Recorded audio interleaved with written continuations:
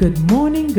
This is Reverend Melcina Yancey White with Yancey Family Ministries. So glad to be with you another blessed Saturday morning, for this is the day that the Lord has made, and we will rejoice and be glad in it. Why? Because He is an on-time God. Come on, He is with you 24/7. He will never leave you nor forsake you. I want to encourage your hearts today, but I want to do my shout out starting with my loving husband, Reverend Johnny White, pastor of Olive Grove Missionary Baptist Church, and hello and good morning to our church family. Also to my sponsors, Yancey Family Ministries and Hope of Glory Ministries, and also to my honorary sponsors, Brother Larry Downey and his lovely wife, Linda.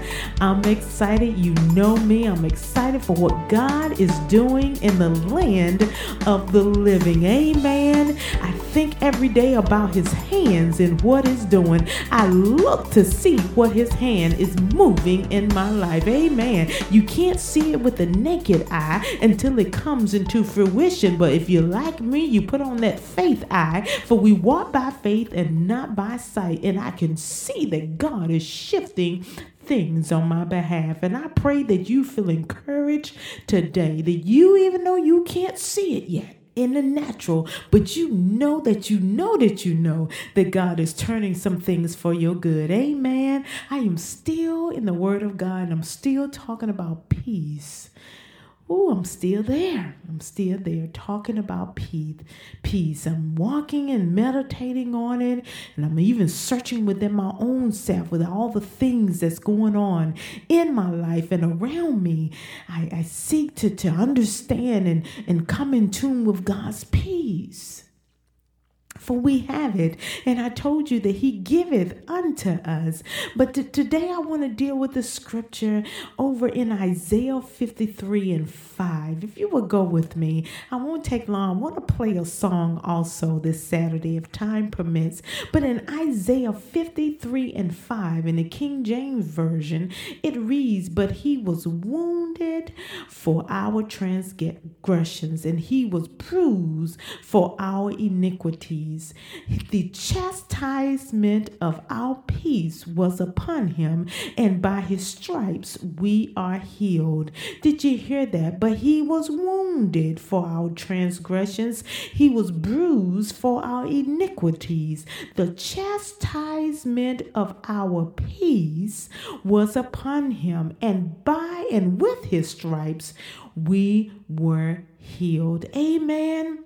The chastisement of our peace. I had to dig a little deeper because I'm talking about peace, and I found that it means in the scriptures it was the pain which Christ suffered to purchase our peace and reconciliation to God. Amen. Again, chastisement of peace means the pain that Christ suffered to purchase our peace and reconciliation to God. Aren't you glad about that today? When I looked at that scripture and I said, I got to talk about what He did for us to obtain peace. He suffered for our peace. Amen. I pray that already that has quickened something inside of you, that if you're a believer and you say you're a Christian, you believe the Word of God, then you believe and accept and receive the fact that He died for you to have peace. Come on.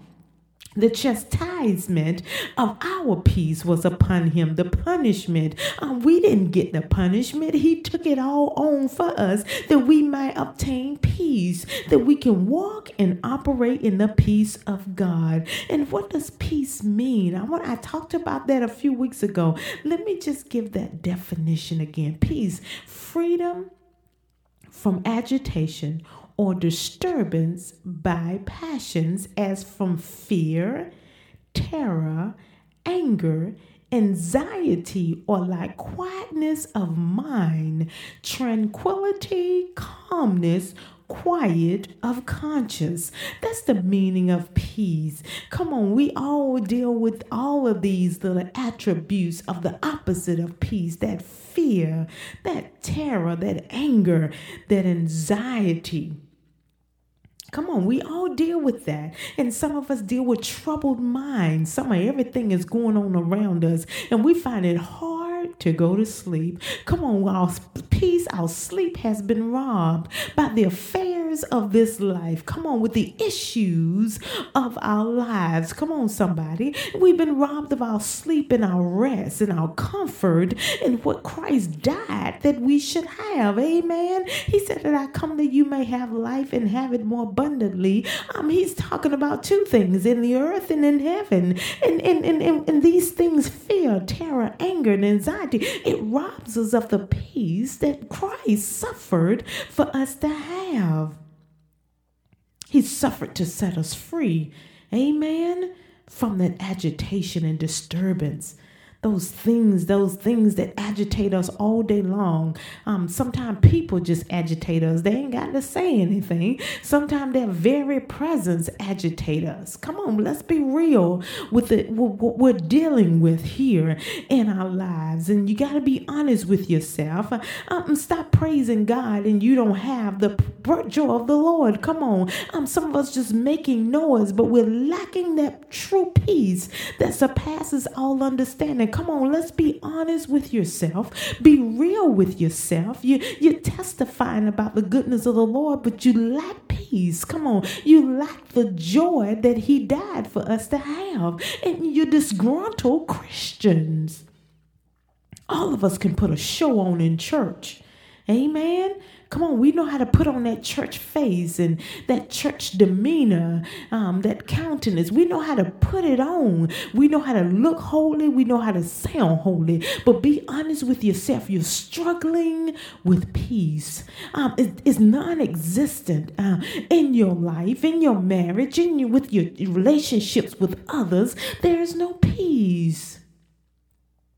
And until you're honest about what you're lacking, then you can't receive the gift because you think you got it. And some of us refuse to accept it because that means that some things that we lack the way it is will have to change if Christ will come in. Because some of us like to argue, and some of us like to debate, and some of us like to cause confusion.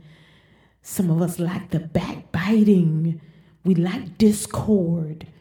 Come on, somebody. Some of us, that's our life. We live to cause confusion. We live to cause strife in situations. Some of these are churchgoers. Some of these are officials in the church. But you need to be honest with yourself because you won't experience the peace that Christ died for you to have until you're honest with yourself that you don't have it. It comes as a gift. I don't want to get too ahead of myself, but you have to accept the gift. That's where I'm going. You have to accept the gift. You have to believe that he died for you to have it. You got to believe that it's a gift from God. You got to believe if it's not there, then you got to get in tune with the gift of. You got to get in tune with the Prince of Peace. That's what I want to say. You got to be in tune with him. You got to take him for who he is. You got to take him at his word. You got to surrender all unto him. Come on, your conversation need to stop being had with the flesh and it need to be had with the spirit, that you be in tune with the gift giver, the Prince of Peace himself. And we're not honest with ourselves. And I didn't understand this gift thing till I started to realize that I hadn't embraced it. I talked about it. I would sing about it in songs. But it was given unto me, but I wasn't operating in it. First of all, I didn't believe that I already had it because of the Christ in me. And the devil brings about all kinds of confusion with who we are and what we possess. Come on, he wants you to feel that you don't have what Christ has given you. That's a word for somebody. He wants you to believe that you don't have it. He wants you to believe that you can't possess it. He wants you to believe that you can't even obtain it. And worst of all, he makes us feel like we're not even worthy to have it. When our worth was determined, when Christ laid down his life, when the chastisement of our peace, when he allowed it to be upon him, he said we were worth having it. we were worth experiencing the fullness of his glory, the fullness of his joy, the fullness of his peace, the fullness of his presence. And this is the confusion of this life, that we listening to the flesh. I'm just going to bring that back to the forefront from last Saturday. We keep listening and having the conversations with the flesh because it wants what it wants. And it wants the confusion to remain. He don't want us clear-minded. He definitely don't want us to be listening to the voice of the Lord. He don't want us to hear the Spirit of the Lord and what it's saying to the church. Woo! That's not what he wants. And anything he can use, any hook he can put in you to keep that flesh in the conversation with you. Did you not even to distinguish who you even talking to? Did you can't even distinguish that you're talking to your flesh? That your flesh has risen up and is trying to take reign of which direction you go and which decision you make. He don't want that. But Christ died. The devil is a liar, and the truth is not in him. You have been given something. It happened on the cross. It happened with every lash he allowed his body and his flesh to endure, for the chastisement of our peace was upon him. He died, he suffered that we may have it. You have it. I want you to stop accepting the fact that you can't obtain this. I want you to start believing that you have it. All the Christians, I'm talking to the born again. They say you've been born again Christian, and the enemy has made you forget who you are and what you possess and what you have access to and what you have been entrusted with and endowed with. You have his peace. He said, I give it unto you, not as the world giveth. You have something that can't be obtained in this world, but he gave it as a gift. We have it. We've been honored with it. Thank you, Jesus. Because of his love, we have it. Because of his sacrifice, you have it. You are worthy of it. Ooh, thank you, God. Thank you, Jesus. I'm worthy of it. I'm worthy to taste it. I'm worthy to experience it. The peace that surpasses all understanding. I'm worthy of it. And it would guide my heart and my mind. I'm worthy to experience that. I'm worthy to know what it's like to feel the peace of the Lord and to have peace in my life. I'm worthy. Come on. He desires that I sleep. He desires that I rest in him. His desire, and he suffered that I will be in tune with his peace and experience it. Even in the midst of my storm, he died that when the enemy comes in like a flood, he died that I would rest and operate in peace. He died that I rest in him. Remember the scripture I ended with last Saturday. Do you remember that? In peace, I will both lie down and sleep. For you alone, O Lord, make me dwell in safety. The enemy say you're not worthy to be in safety. Look at all the things you've done. But I want to remind you, look at all the things that Christ did that you may have peace. It cannot be compared. It should not be compared. Our sins cannot be compared to what he endured on the cross.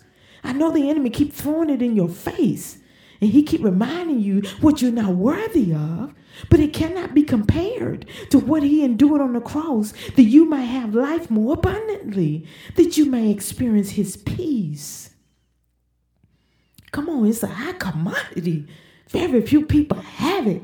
Very few people experience it. And very few people seek after it. And very few people embrace what they've been given. Amen. You have his peace. You are worthy of it. He died for you to have it.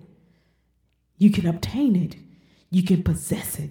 You can operate in it.